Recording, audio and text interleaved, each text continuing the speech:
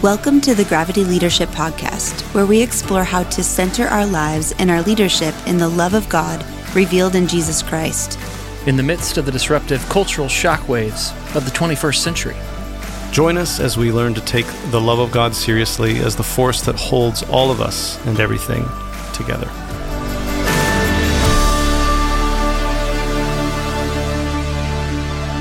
Yo, welcome to the podcast, Matt. Whoa. Hey, yo, what up? Yeah. Okay, we probably lost some listeners there. Sorry, we are in part 2 of a replay of Dr. Nathan Cartagena's educational and riveting discussion on critical race theory. If you haven't listened to the first episode, go ahead and do that now. Ben, why are we replaying this? We cover this in the intro to the first episode, but we feel that these talks, basically, they sound like talks. It was like an extended one recording session, I think, with Dr. Cartagena. But I think what he lays out in terms of what critical race theory is and the work that it does and what it helps us see is more relevant than ever. Yeah, here in 2023, 2 years later. I was thinking, I thought it was a softball. I was thinking you would say something like, we're doing this because we're traveling a lot and we don't have time to record other podcasts. Well, that too. Yes. Okay. So anyway, probably by the time you're listening to this, I will be on vacation. But that's the reason that we're doing, it's a dual reason. Okay. We're replaying some of our most downloaded podcasts and also taking a little break for vacation. So if you haven't heard these, listen in, but they definitely sort of go, more than any of our other series, they definitely go in order. And so it actually would be helpful. You could probably get a lot out of just listening to this one, but we'd encourage you to go back and listen to part 1 before you listen to this one and get the whole deal. All right, let's shut up so we can giddy up. Let's do it.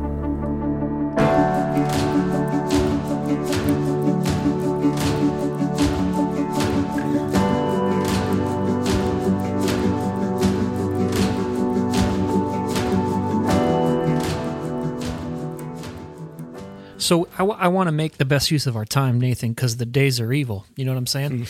And They are. Yes. There's people out there strategizing. So there's people out there cynically. So critical race theory, as a sociological tool, threatens something. Yep. It's a threat, which is why it's been demonized. In order to name what it threatens. We had conversations offline about how we need to back up and talk about how the thing that it threatens was constructed.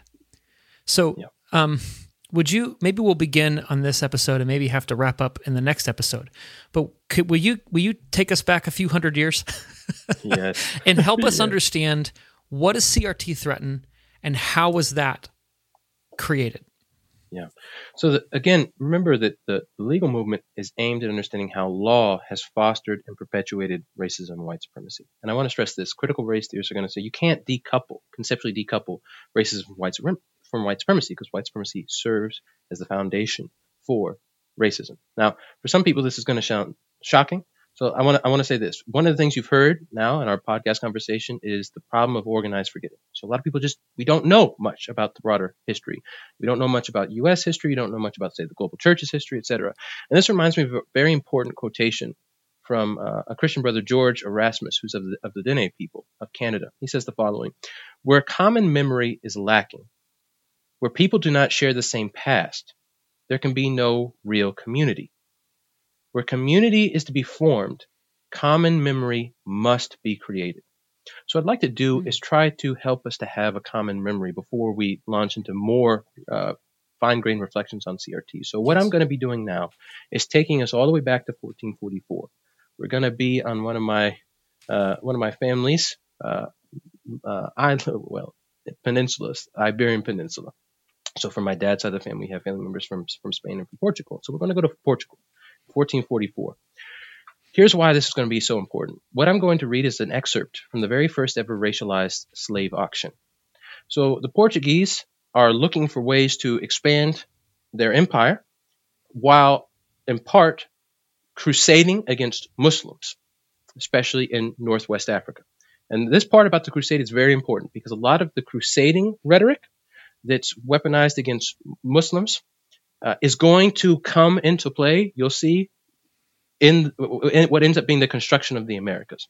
But here's something I want to make sure that we see. So when we're talking about white supremacy, we're going to talk about the following. It's the idea that whatever gets deemed as white, and that changes throughout history, is seen as superior, and then everything else is going to be seen as non-white, and it will fall on a graded scale of being less than white, but, well, it might be more superior than this, and typically what is deemed black, and this changes too, is at the bottom. So let me read you an excerpt that shows you the racial scale that's connected to white supremacy. Again, this is going all the way back to 1444. I'm reading from a Portuguese chronicler. His name is Azuara, and he's going to give us a recording of the very first racialized slave auction. So Portuguese soldiers have gone down into North and West Africa. They have captured people. They're saying that they've captured them in just warfare. So now they're supposed to be their slaves, and there's soon going to be a selling of these slaves. And so it reads as follows. On the next day, which was the 8th of the month of August, very early in the morning, by reason of the heat, the seamen began to make ready their boats and to take out those captives. Remember, they're seeing them as slaves from a just war, and carry them on shore as they were commanded. And these, placed all together in that field, were a marvelous sight. So all the slaves. For amongst them were some white enough, fair to look upon, and well proportioned. So whiteness is being connected to what is beautiful, what is attractive. Then others were less white, like mulattoes, which is often a category for somebody that's, you might think, half white, half black. Note, no real explanation about the mulattoes. And, well, less white. Do you see that? So white's still on top, and it's less white. And then others, again, were as black as Ethiops. And notice what follows. And so this means it's a logical connection. Ugly, both in features and in body, as almost to appear, to those who saw them, the images of a lower hemisphere. What Azuara is actually talking about, given the cosmology he's operating, is it's like these people have hellish flesh. And Ethiops, it's a Greek word for burnt skin. So the idea is like, yeah, these people, it's like they have hellish flesh. So white is attractive, beautiful, it's fair to look upon. Mulattoes are less white. And then there's the blacks. Ooh, that's nasty. Now, this idea about the racial scale is going to be so important because from Iberia, Spain, and Portugal, you're going to get the spreading of global missions, and you're going to get what ends up being the colonizing of what we might now think about as the West. And all of that's going to be endorsed by multiple popes, from Pope Nicholas V in 1452, for example, going all the way to Pope Alexander in 1493. Now, I want to say a little bit more to help people understand how radical European colonialism is. So remember, part of what's going on is crusading.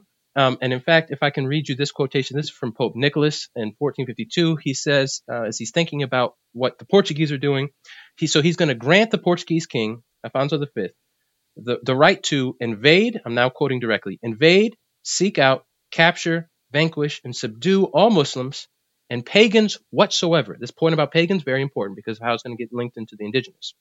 And other enemies of Christ, wheresoever placed, wherever they are.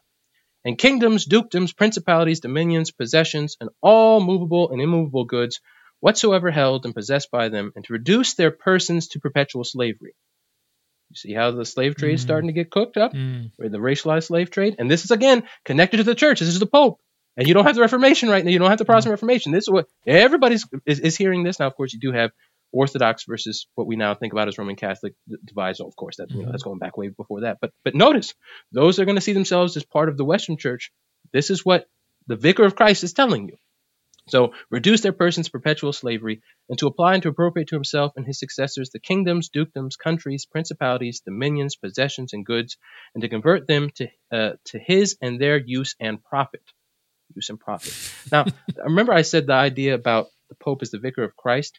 Part of what we have to see is not only are people going to say, well, Jesus, he tabs, the thought is, Peter as his successor. But he says, oh, you have the kingdoms. You have the keys to the kingdom. And whatever you bind and loose on heaven, it's going to be bound and loose. On earth, it's going to be bound and loose in heaven. So notice, in another papal bull that's going to be important for the doctrine of discovery. We're going to get there in just a minute. This was coming from 1455. We read the following: the Roman pontiff, successor of the key bearer of the heavenly kingdom and vicar of Christ. And what this is going to go on to do, this is Romanus Pontifex, is going to say, okay, yep, what we should be doing is following what we're seeing coming out of Iberia. That's what Christian kings should be doing. It calls them Catholic kings. Now, there's going to be, therefore, a papal support for imperial expansion under the name of Christ. And here's what we have to see. This is happening in what's known politically as a feudal system. So the idea is God is complete sovereign, has all the power, all the authority. And you think about the end of Matthew, Jesus says, all authority in heaven has been given to me. Well, then the thought is, well, all authority has been given to Jesus, but then Jesus, vicar, is the Pope. So all that sort of authority goes to the Pope. Now, not everybody endorses this view. Some are like, no, we don't think the Pope has all that power. But many people do. So the Pope then gets to empower those that are going to be kings and queens. The Pope gives them power. And then those people can then empower folks that are going to be the landed gentry, you might say. And then they give rights and privileges to whomever they're going to give. So there's this direct chain in people's minds about how power and authority and distribution is going to work. From God through the Pope to the nation's monarchs or the Catholic kings and queens, and then to other folks that are going to be a kind of aristocracy, and then you're going to get the forms of servitude that will come. But here's what's also happened. These people have no idea that Mi Familia, the Taínos, exist. Because at this time, if you look for a map of the world, you're going to find what's called the TNO map. So it's the letter T, the letter N, the letter O map. And you get 3 continents. You get Europe, Asia, Africa. That's it. So in 1492, when Columbus is trying to make his way to the India, he's trying to get to India. He wants to get all the spices and all the silk trade stuff that's going on. When he encounters, notice I say encounters, not discovers. When he encounters mi gente, it's like, well, I guess I found the Indians, but this isn't what I was expecting. So notice, now the Christian, again, this is so important because some people want to use ideas about Christian worldview as if it's just this one monolithic thing. Most of us aren't thinking, if you're Protestants, for example, the power goes from God to the Pope to the kings and queens, et cetera, et cetera. We're also not thinking, well, Christians thought that there were just these 3 continents? Yeah, for a long time. Now you encounter all these other lands and peoples, and one of the questions people ask, like, are these folks related to Adam? Where did they come from? Because this is shocking. But remember that language about kings grabbing and subduing and putting people in perpetual slavery? Well, here's something that's very important to see. Once the TNO map gets busted, and people are like, whoa, now we have all these other continents, it's important to see that the racial project is really now going to get thoroughly underway. So this is what scholars Michael Omi and Howard Wynant will call the racial formation process. The racial formation process. So that idea about whiteness and who's superior, that is something that every single European empire buys into and spreads. Now, they don't all have the same ideas about what counts as white. So for the Spanish, to be white is to be Catholic, it's to be Spanish-speaking, it's to be coming from Spain, et cetera, right? For the British later, it's going to be, well, no, it's to be British, it's to be light-skinned as they're seeing it, but it's to speak English, it's actually not to be Catholic, it's to be Protestant, et cetera, et cetera. Although these different conceptions of whiteness are going to work out. But they're all thinking, white is supreme, and this is so important to see too, they're sending missionaries to places that they deem to be more white or not. So, for example, some of the Jesuits, they go to Japan rather than to India because they think that the Japanese are part of the white race and the Indians and the country of India are part of the black race. So I tell my students, the reason you have a book like Indo Silence is because of white supremacy being spread through missions works. But those same people that see themselves as white, now they're going to encounter the indigenous peoples of what we would call today the Americas, but Turtle Island and the various lands like Boricua. So I want to make sure I read this one line from Omi and Wynant. They stress that European conquest of indigenous peoples, quote, was the first and, given the dramatic nature, perhaps the greatest racial formation project. The first and perhaps the greatest racial formation project. So you're going to have Spaniards, the Portuguese, seeing themselves as white, coming into what we're now thinking about as the Western Hemisphere, And they're going to try to expand their empires, and they do it in what scholars, the Iberian scholar C.R. Boxer calls as an effort to establish a pigmentocracy, a government that's supposed to be for and by those deemed white. So pigmentocracy, a government that's supposed to be for and by those deemed white. Again, the scholar C.R. Boxer. This gets connected to Pope Alexander the Sixth, important paper bull that's known as the division of it's called Undiscovered World between Spain and Portugal. So you get this stuff, Spain, Portugal, you get this stuff. So you get multiple papal bulls that come together to form what's known as the doctrine of discovery. It goes like this. The Pope is saying, as the vicar of Christ, with the power of Christ, I'm telling you all that if you land somewhere in these undiscovered worlds, which is, again, this is how Eurocentric it is, because these people have been living there for thousands of years.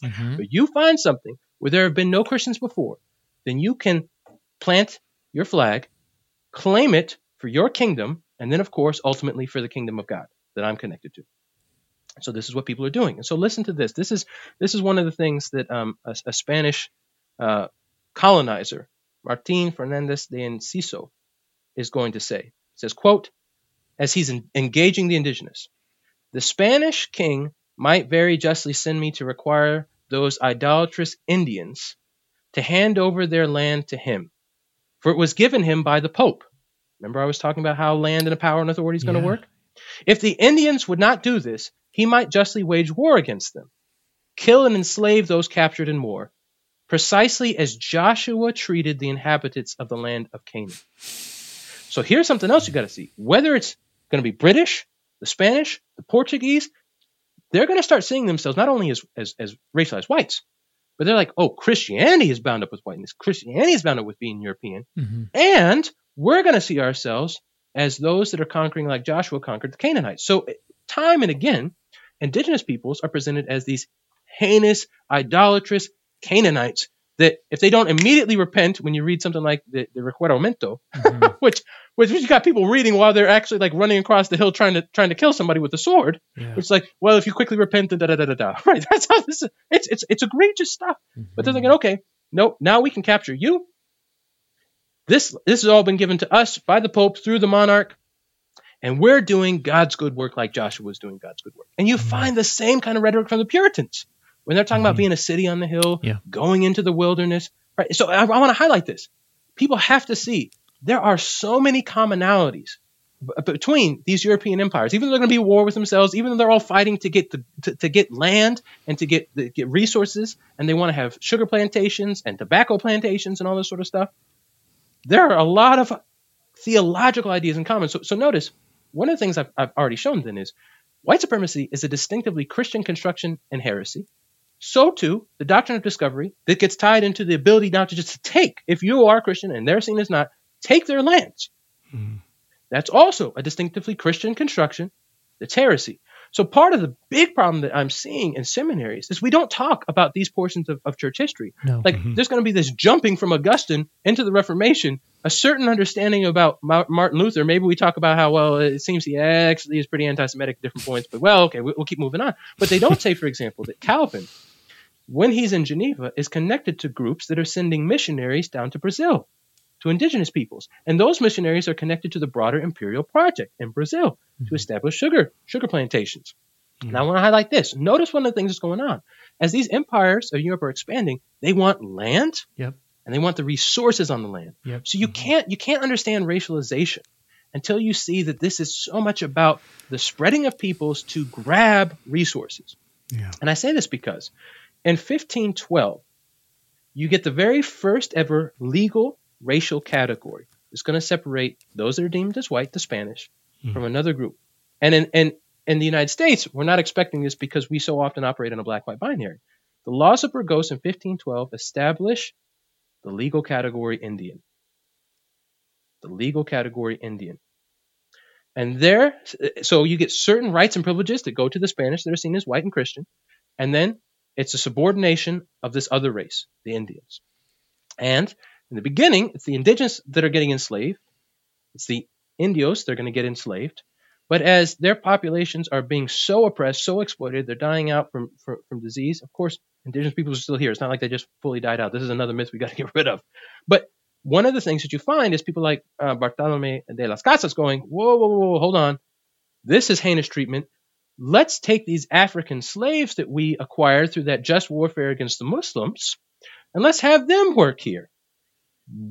This is going to bring over the Africans. So you get African slaves coming initially to places like Hispaniola in the early 16th century, connected to Spain. But of course, the Dutch is going to be connected to this. The French are going to be connected to this. The British are eventually going to be connected to this. I want to say this too. And now I'm going to be pivoting more towards Britain, and then we're going to go into the U.S. So one of the things that's gone on is initially Britain's got a relationship with the Pope so that they can go ahead and try to do some excursions in the quote-unquote New World, which is not new. The initial efforts fail, but one of the things you're getting with the Reformation is a breaking and a changing of the power structure that I said, especially when you're getting with the English. Because they're like, well, no.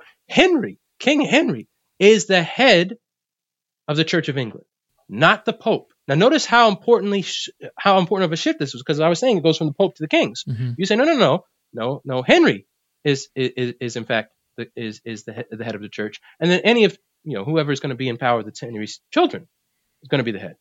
Well, this means what you're going to get is this idea that the monarch is the head of the church, and also now the one by the monarch's own power, king or the queen, that's going to be establishing groups that will have the power and authority of the monarch to go and do what are known as crown charters. So you can go into the New World and you can claim this place as a Christian using the doctrine of discovery, because I, the head of the church and the one with all the civic power, have affirmed that this is what you can go on to do. And so, for example, what are now states, but were initially colonies like Virginia and Georgia, they had land charters to supposedly claim all the land that they got. Like, once you get there, there are no Christians. You just keep on going west, and you can claim all of it, and it's all yours. Yeah. Of course, that also means it's all Britain's. Now, I need to say one more thing before we get into some of the nuts and bolts of that. During the Elizabethan period, you still don't really have the English doing a lot of colonizing with any success in what we now call North America. But they do practice conquest, and they do it against the Irish. And a lot of that rhetoric about the pagans and the barbarians that you saw from the Crusade period gets used against not now only the indigenous, but the Irish. It's going to be important because the Irish, when they're first coming to the United States, are actually going to typically be racialized as black because of the antagonism between England and Ireland. But this is important to see because they're going to the English honed their conquering abilities against the Irish, and then they bring those with them to what we now call the United States. Now, you get a bunch of wars, and at the end of what's known as the French and Indian War, which shows you that we're now operating out of this distinctly British idea, you get King George III saying, okay, we got to have a proclamation. So it's the proclamation of 1763. King George says, okay, we need to make it so that nobody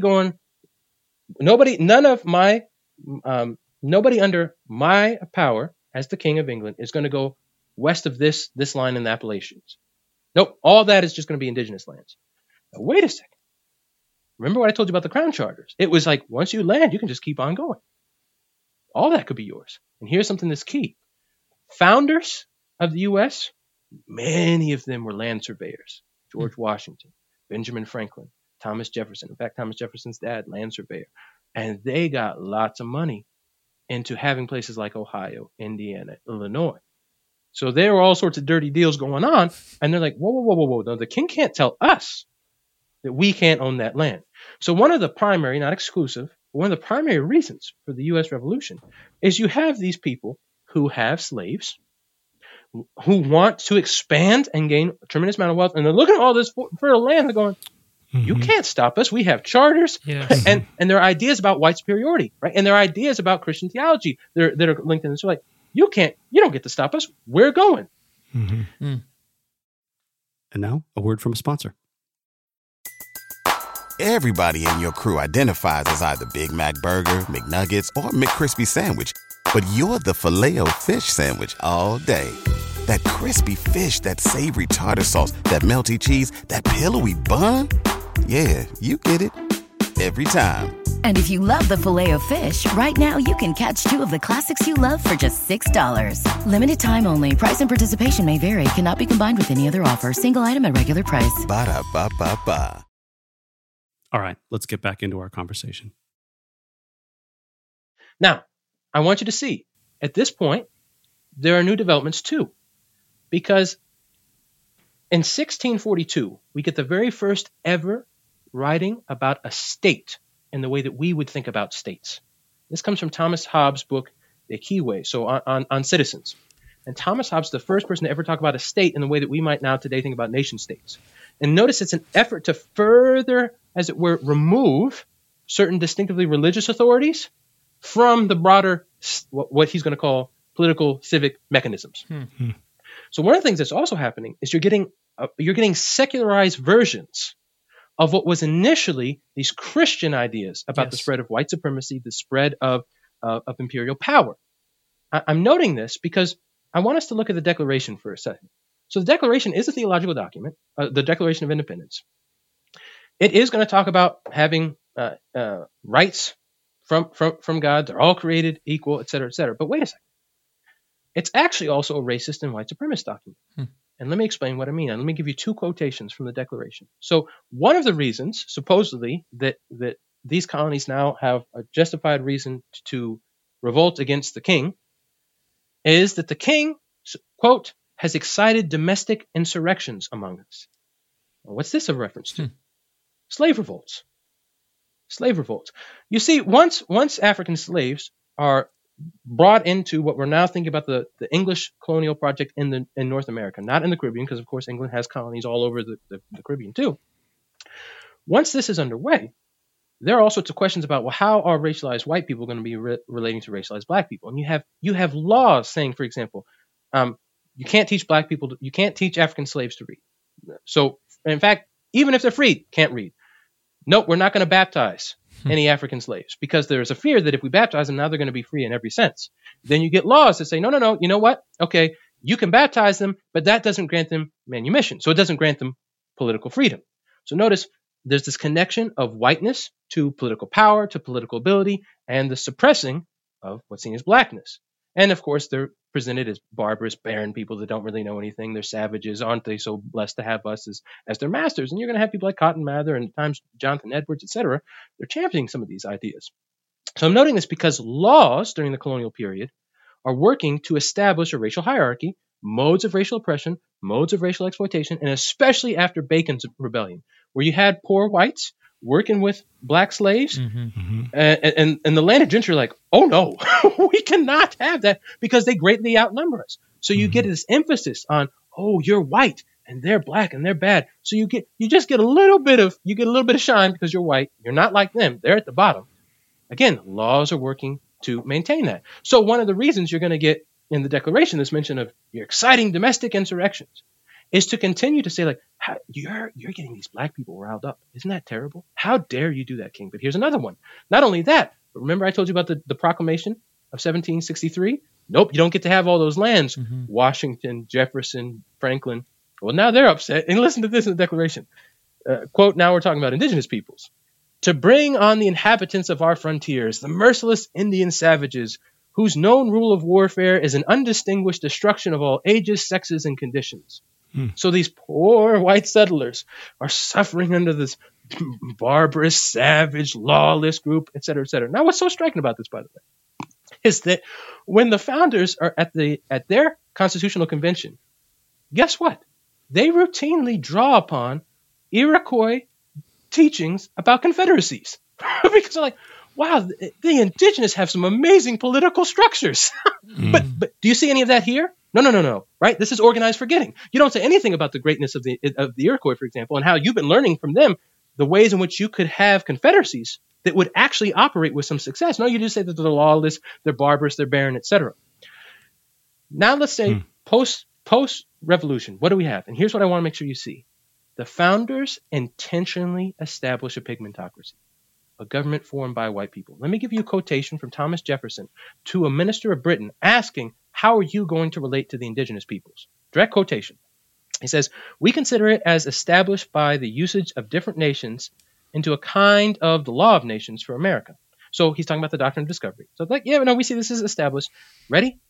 That a white nation settling down and declaring that such and such are their limits makes an invasion of those by any other white nation an act of war. Now just pause. He's saying the United States is a white nation, just like all these European countries are white nations. You see, they're writing to each other. They're presuming, oh yeah, you know that we made a pigmentocracy. You know that we're a white empire. You know that we're a white republic. You know that we're a white nation. But then he says, but gives no right of soil against the native possessors, which means the indigenous peoples, though they've been living here, because of the doctrine of discovery, they actually have no ultimate sovereignty and authority over their own lands. Nope. Now here enters in something I want you to see. CRT scholar Kenneth Noon says the following. Law organizes white society. Then it helps maintain that society through both physical and ideological coercion. So law organizes white society. Then it helps maintain that society through both physical and ideological coercion. So if Jefferson and the founders are saying we're making a white nation, one of the things we should expect is that they're going to pass laws to protect and promote the white nation. And lo and behold, that's what we find. So brothers, hold on with me. I'm going to give us, we're moving towards 1955, but I want to take some steps for those who just don't know some of this stuff. So think about the Constitution. Does it grant citizenship to any indigenous peoples? No. In fact, the only clause in the Constitution about indigenous peoples is how Congress will have the power to oversee commerce with indigenous peoples. Right. So indigenous peoples, no citizenship. Indigenous peoples do not get citizenship, U.S. citizenship, until 1924. They still don't have a guaranteed right to vote until 1957. Wow. Because between 24 and 57, the federal government allows states to determine if indigenous peoples get to vote. Look at the complete lack of power, political power. It's all intentional. Nope, you're not going to have any political power. But notice who else is not supposed to have any political power? Those that are racialized as black. So think about this. We get the three-fifths clause. We're going to get the fugitive slave clause. We're going to get the slave trade clause. It says, okay, another, yes, the slave trade, the transatlantic thing is going to die out. But don't worry, this is the thought, because we have all our own plantations and we're going to be making slaves. This is one of the reasons why now we've got to think what's known as intersectionally, think about the connection between gender and race. Guess what states like, and colonies, but also states like Virginia do. They say slavery follows the maternal line, so the mother's line, not the paternal line. Why? So that you can make black women into slave factories. Yes. Yep. So that the white slave master can have sexual relations with these people and just keep on having slaves. Yes. So that gets into that perpetual servitude. Now it's racialized and laws are protecting this. Yes. I want to give you something else though. The very first piece of immigration legislation that the United States Congress passes and that the president goes, stamp, that's right, is what's known as the 1790s Naturalization Act, which declares that only white persons of good character living in the United States for 2 years can become citizens. Only white people. Yeah. Now, notice, this is something it doesn't explain. Who counts as white? Yep. And we have no explanation. But remember, when Jefferson's writing to the British, like, oh yeah, we're a white nation, you're a white nation, and no white nation better come and step on us or that's an act of war. Right. And notice how the indigenous are seen as non-white. Right. Same thing with the blacks. Oh, you're not white. So one of the key questions that's going to come up is, well, who's going to count as white and who's not? But remember, I've said many times, the U.S. is seen as a white empire. Historians of the U.S. largely, especially if the race scholars, will agree, oh, of course it is. Because people like Jefferson, Washington, Franklin, as I told you, they had their eyes on lands out in the Ohio's and Illinois areas, and Illinois area, and they're like, oh, we're going to just keep on going. One of the reasons you're going to get the Louisiana Purchase. You're going to get the Monroe Doctrine. It's like, oh, yeah, all the Caribbean, Central America, Mexico, let's get after that. Now, let me unpack how some of that works. All of these land grabs are going to get connected to the idea about the doctrine of discovery. So, in 1823, there's a case that goes before the Supreme Court. Chief Justice John Marshall, who's a slaveholder, at the end of his life, I believe he has over 150 slaves, who maintains white supremacy. He has before him no indigenous peoples, but two racialized white people saying, well, one of us bought lands from the Indians, and one of us bought lands from a group that's connected to the government, so we want to know who actually owns the land. And Chief Justice John Marshall ends up saying, well, given the doctrine of discovery, which the United States endorses, indigenous peoples don't have land sovereignty. So you who bought the land from the indigenous, it doesn't really count. It's this person who bought it from the government. Now notice how that's working then. Well, if that's the case, if indigenous peoples don't really have any power over their lands, you can expect we're going to be seeing the U.S. go west, west, west, west, west. Now, George Washington anticipates this, and in fact, 4 days after the treaty that ends the U.S. Revolutionary War is signed, George Washington sends a letter and says, this is what you need to do. Don't engage in warfare against the indigenous. That's going to be terrible. And Washington had been what's known as an Indian fighter for a long time. He said, don't do that. We'll set up a racial boundary. The non-white indigenous live over there, white people live over here, and then we're just going to keep encroaching over there. Because he had this idea. We're superior, they're inferior. They're going to die out. So why have all the bloodshed? Why have all the chaos? No, we'll get into treaties and we'll buy it and then poof. Well, after Johnson versus McIntosh, you get what's known as the removal era. So in 1830, you get what's known as the Removal Act. It says, all these indigenous groups in the South, out you go. You're going across the Mississippi. And here's a key question to ask. Why would we have these forms of genocidal migration passed by law? Here's one of the main reasons. The soil in places like Virginia is getting beat to death because of tobacco plantations. But there's going to be a chance to plant all sorts of things in what is clearly luxurious land, because these white settlers are looking at these indigenous people going, oh my goodness, look at all the stuff you're growing. This is amazing. So they want the land. And the United States, through things like the Three-Fifths Compromise, you see, it's actually set up to be what's known as plantocracy. It's a government for plantations. It's a slavetocracy. It's a government for slavery. And it's like, well, we need expansion because this is one of the main, not the only, but one of the main modes of our economy. Yeah. So indigenous people who don't have any land rights, out you're going to go. And one of the main people, of course, that's behind this is President Andrew Jackson, who, by the way, President Trump just loved so much he had a portrait of him in the Oval Office. It's like, talk about being racist. Andrew Jackson's one of the most genocidal figures of white supremacists the world has ever seen. Trump's like, that's my boy. I'm going to be like him. It's like, oh my goodness. So those of us that know some history are like, no, this is bad. Yeah. So we're not surprised that Trump is trading in all the forms of racism he is. But I want to read you this powerful quotation that comes in a case called Worcester versus Georgia. So in Georgia, there are all sorts of questions about how Georgia does or does not, as a state, relate to the indigenous groups. And there's Cherokee Nation versus Georgia. That's 1831. Here comes another one, Worcester in 1832. Chief Justice John Marshall again. So those previous two, that's part of what's known as the Marshall Trilogy. This is the third, and this sets the bar for all subsequent Indian law. This is what Chief Justice Marshall says.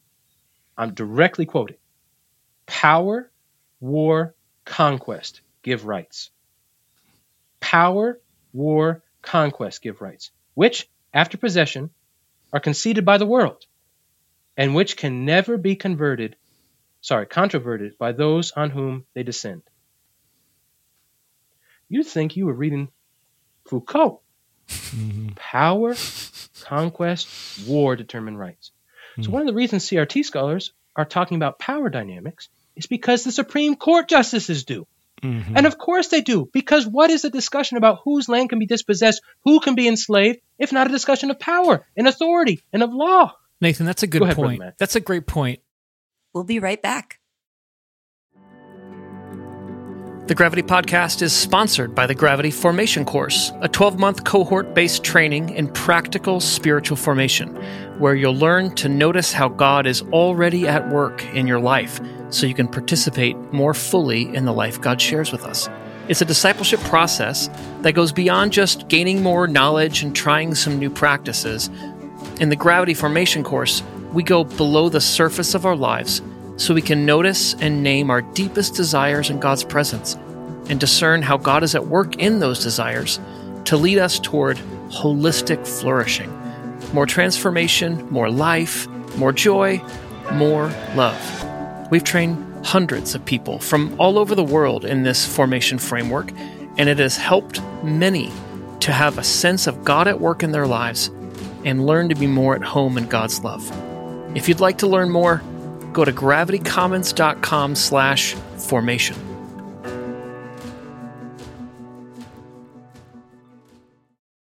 Let's get back to the show. I wonder if we don't pause here because we're getting right onto the cusp of the Civil War and maybe pick this up next time. But here's the tragic irony, is that you hear a lot of criticisms of CRT and of people who talk about systemic racism that you see everything in terms of power and you're just playing a race card. Right. Well, the issue is we created the race card. Like, we invented it. We invented the power thing, like you just named. Mm-hmm. And so it's like, it's fine as long as it's invisible and we're using it to our benefit. But as soon as the people who are being hurt by it mention it, then we cry foul, and then you want to see race and everything. And so, like, this historical, tracing this historical development of the invention or creation of what it means to be white, seeing the world with a white gaze, if you will, and arranging other people's bodies and ethnicities on some sort of racialized hierarchy. Understanding the history of this helps, I think, answer, because one of the common pushbacks I hear when I talk about, hey, whiteness was invented, it was created for a purpose to justify and legitimize the taking of lands and the selling of bodies and basically the making of money. I mean, right? So it's serving mammon. Whiteness serves mammon. Yep. The Bible mentions every tribe, tongue, and nation. The Bible sees all kinds of ethnicities. And so whiteness wasn't invented because the Bible talks about race. So maybe as a way of transitioning from the historical narrative to the end of our podcast and setting us up for next time, how do you answer that pushback or that rejoinder to this way of understanding American history? Yeah, so let me read you a quotation from Nell Irving Painter's book, The History of White People. History of White People. This is chapter 1. This is chapter 1. Were there, quote, white, end quote, people in antiquity? Certainly some assume so, as though categories we use today could be read backwards over the millennia. People with light skin certainly existed well before our own times. But did anyone think they were, quote, white, close quote, or that their character related to their color? This is the question she's asking. Her answer, no. For neither the idea of race nor the idea of white people had been invented, and people's skin color did not carry useful meaning. This is the consensus view of race scholars.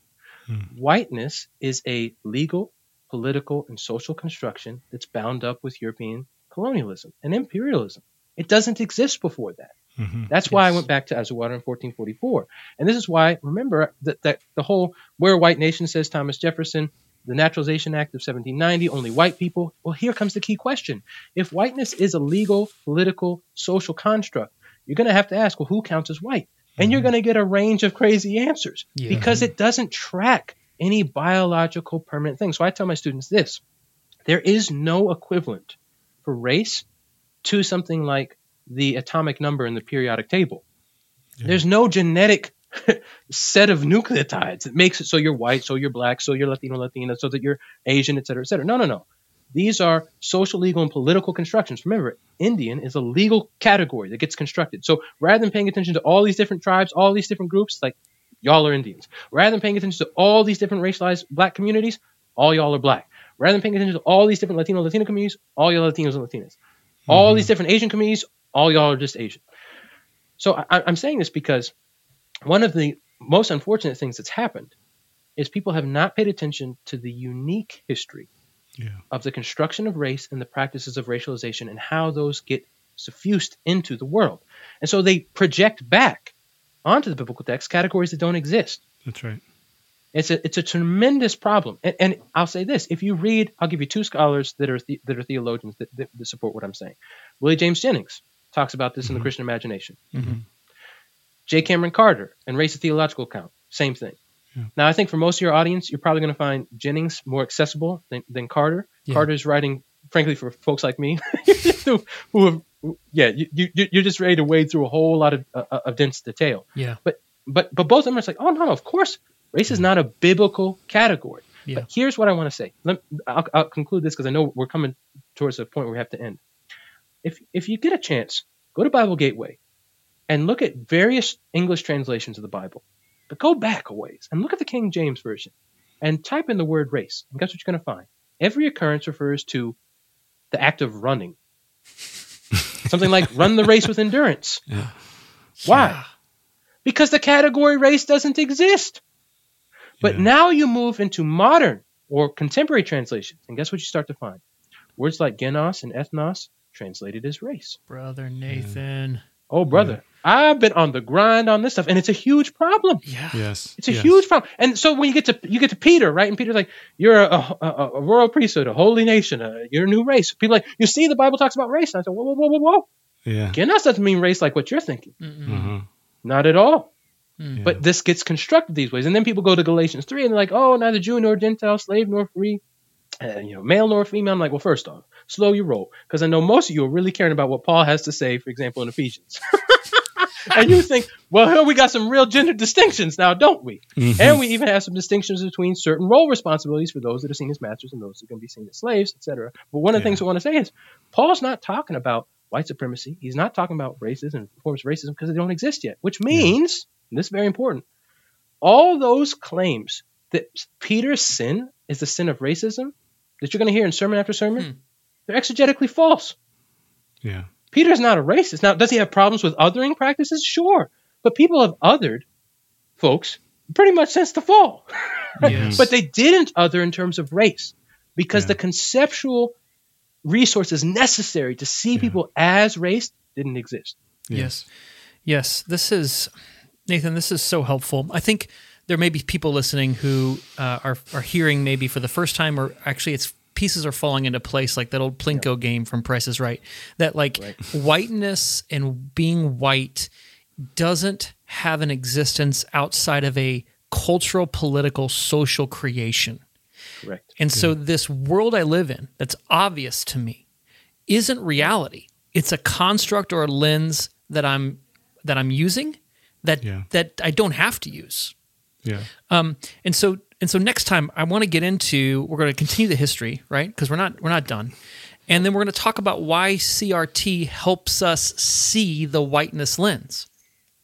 Yeah, and helps us understand why, for instance, the argument, well, if race is just a construct, let's just be colorblind, and that should take care of all the problems we have, right? Or it helps us understand why the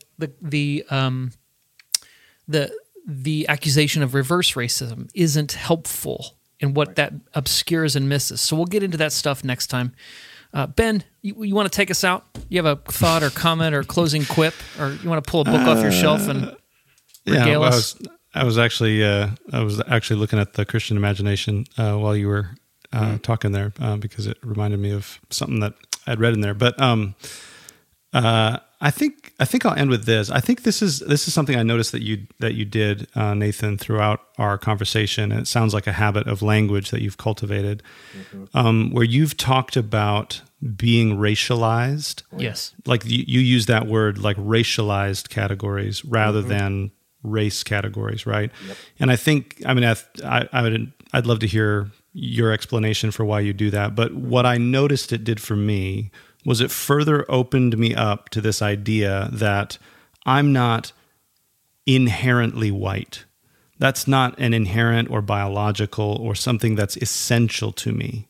Right. It's a story that has been told about me that is present in our culture, right? There's a story that's been told about you. And I think your story is so interesting and unique because there was all these, you got told various stories, right? And you were like, who the heck am I? That's you know, like I'm a black, or I'm not supposed to be black. I don't, well, that's weird.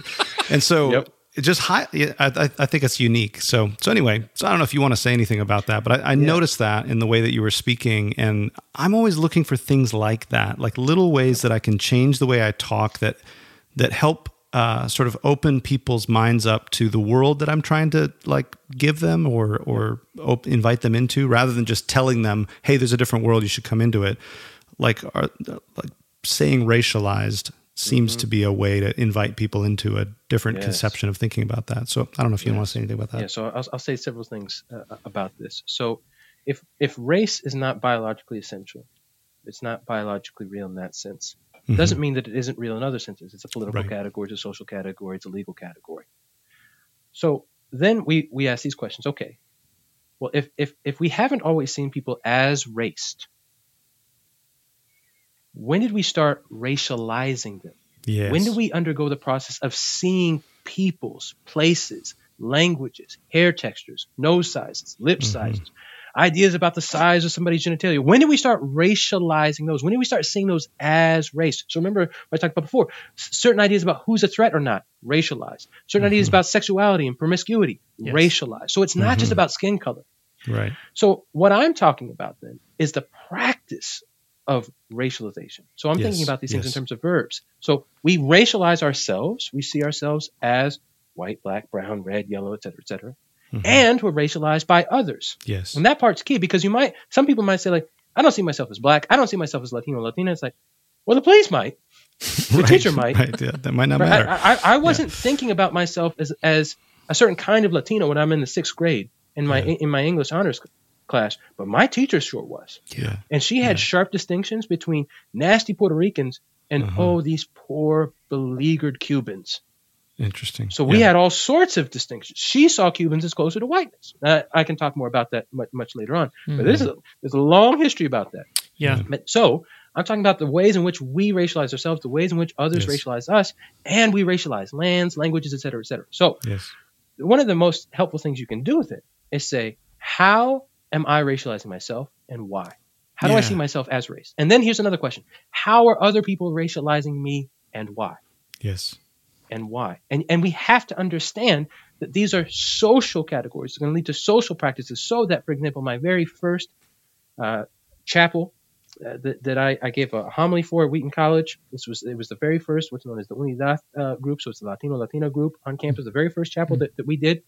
It ends up that during the worship service, a student takes a picture of us, makes a racist meme, and uses certain distinctively Latino racist tropes against us. Right? Hey, it doesn't matter in that moment how I'm seeing myself. This is how this person sees me. This is how this person takes my body, takes a photo of it, takes a photo of me worshiping and other Latinos and Latinas worshiping, and then makes a racist meme out of it. Like, this is how these things operate. So then I want to say one more thing, because this is very important. You will consistently hear me too say the racialized majority and the racialized minority. Why? Because majority and minority are relative concepts. When I'm down in Boricua, in Puerto Rico, I'm part of the racialized majority in terms of the island. Why? Because I'm Puerto Rican.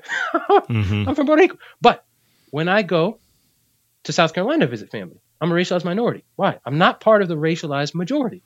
That would be the Anglos, or those we're going to see as racialized white in the United States. But I'm going to make those important distinctions because there are various forms of whiteness that go on. You get the Iberian conceptions versus the British conceptions versus the U.S. ones. So when we're in different zones, we can be part of the majority or the minority. And so sometimes it's, in fact, wild when you hear those that are racialized in the United States as white. They're deemed white, seen as white, treated as white. They go to a place like Kenya, and they're like, wow, look at all these racialized minorities. And you're like, no, sister or brother, like, you're the racialized minority in terms of this country. And they're the majority. But they don't see that because of the racialization practices and patterns that they're socialized into in the United States. We got to talk about and how we've been taught that that's universal. Oh, so yes. Anyway, we got to talk about that. We got to talk about how how power plays into this too, right? Oh yes. Because I rode bikes in college. I did bike races, and you pace line when you're doing a road bike. So the person in front is sort of they take the wind for you, and you kind of ride in their slipstream. But if you're riding by yourself, you don't notice the wind when it's at your back. Yeah. Oh, nice. You only notice it when you're riding into it. And I feel like power is the same way. When power is at your back, you don't see it. You don't notice it. You don't understand how you benefit from it. You just think you're a great athlete. You just think, man, I'm 27 miles an hour right now. I'm crushing it. And then you turn around to come home, and you're at 16 miles an hour, and you feel like you want to die. Yeah. Yes. You know? May I give one example that illuminates what you said? I know we got to be careful for time. So if go you for wait, it. Go for it. This is I'm having a great time. So there was this one day. I'm in New Jersey. I'm with fellow Latinos. So just males. So that's why I'm using Latinos. I'm not trying to cover male and female here. But we go into what's known as a quickie shop. So it's kind of like a 7-Eleven. I don't know what your particular gas station stores are called wherever you live, but this one was called a quickie shop. And so we walk in, and immediately the store owner starts berating us and ends up chasing us out of the store and says, I know your people always steal. You're only here to take my stuff. Get out. Now, I'm devastated. I'm like, I can't even go into a store and buy something without all these suspicions, expectations. And I know the people that I was with, like, none of us were shoplifting. Mm-hmm. But I go home, and one of our family practices was to have a dinner conversation, and we would talk about what happened that day. And so I share with my family, and I got to be honest now. These conversations were tense because there wasn't robust race consciousness growing up in my family. Mm-hmm. And there were all sorts of ways in which my dad was playing up and playing down being Puerto Rican. And my mom was like, I'm white. None of my kids are white like I'm white. I don't get what's going on. And what about my white family? And all sorts of things like that were happening. Mm-hmm. So we're at the dinner table and I go, it was a crappy day. And my mom says, why was it a crappy day? I said, I got chased out of a store by this racist store clerk who told me and these other Latinos that we can't be in there because he knows that our people are going to steal. My mom gets irate. And my mom's like, what store was this? So I thought it was the quickie shop on Eastern Avenue. And she says, wait, what? I said, yeah, no, it's the quickie shop on Eastern Avenue. Hold on, I might have to get tissue, y'all. Hold on. So she's like, it couldn't be. I said, yeah, that was the one, Mom. And she said, I was in there earlier today and they treated me so well. And I looked at her and I said, yeah, because you're not a Latino threat, Mom. Mm-hmm. Those are the kind of conversations that happen in these multiracialized families. And it's painful stuff. Like, I had no hate for my mom. I'm not like, well, because you're a white woman, everybody. No. The point is like, how are you going to enter into the sufferings of your children? We're getting chased out of the store that the same day you're in, and you're getting red carpet treatment. Yes. Because they're seeing you as a white woman that's probably upper middle class. I'm like, whoa, we're going to make some sales today. And they see me as a threat. Mm-hmm. Yeah. It's striking to me, Nathan, that, the word prophet occurred in the papal bull in the 15th century. Yeah. And your telling of this story in the 1990s, early 2000s, is still about profit. Oh, yeah. It's still about money and how it's all tied up. And, man, we have to pause here. We're going to come back next time. We're going to maybe pick up the story with Andrew Jackson. Yes. The worst person ever to appear on a $20 bill. And we'll go forward through contemporary time, and then getting this picture, we're going to then, I think, drill down granularly onto how CRT and the tools that are used in that, how they help us see things we can't see otherwise, and name the things that need to be named so we can free ourselves from the hegemony of racialization. Mm-hmm. Yeah? Sounds good, brothers. Man, it's been a joy to talk with you. Brother, this has been wonderful. Thanks for your time, and we'll chat again soon.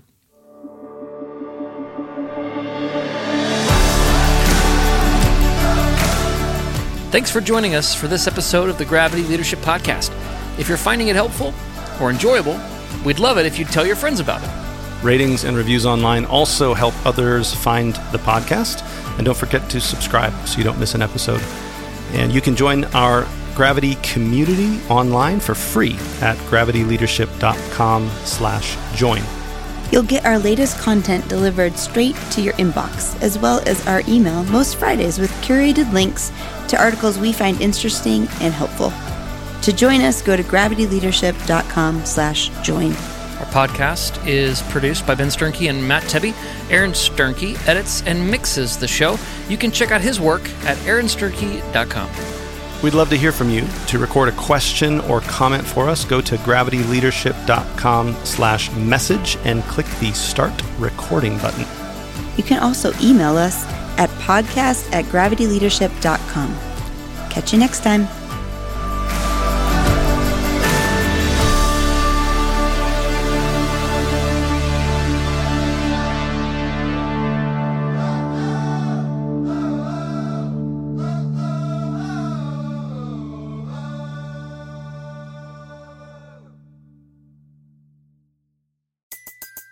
Everybody in your crew identifies as either Big Mac Burger, McNuggets, or McCrispy Sandwich.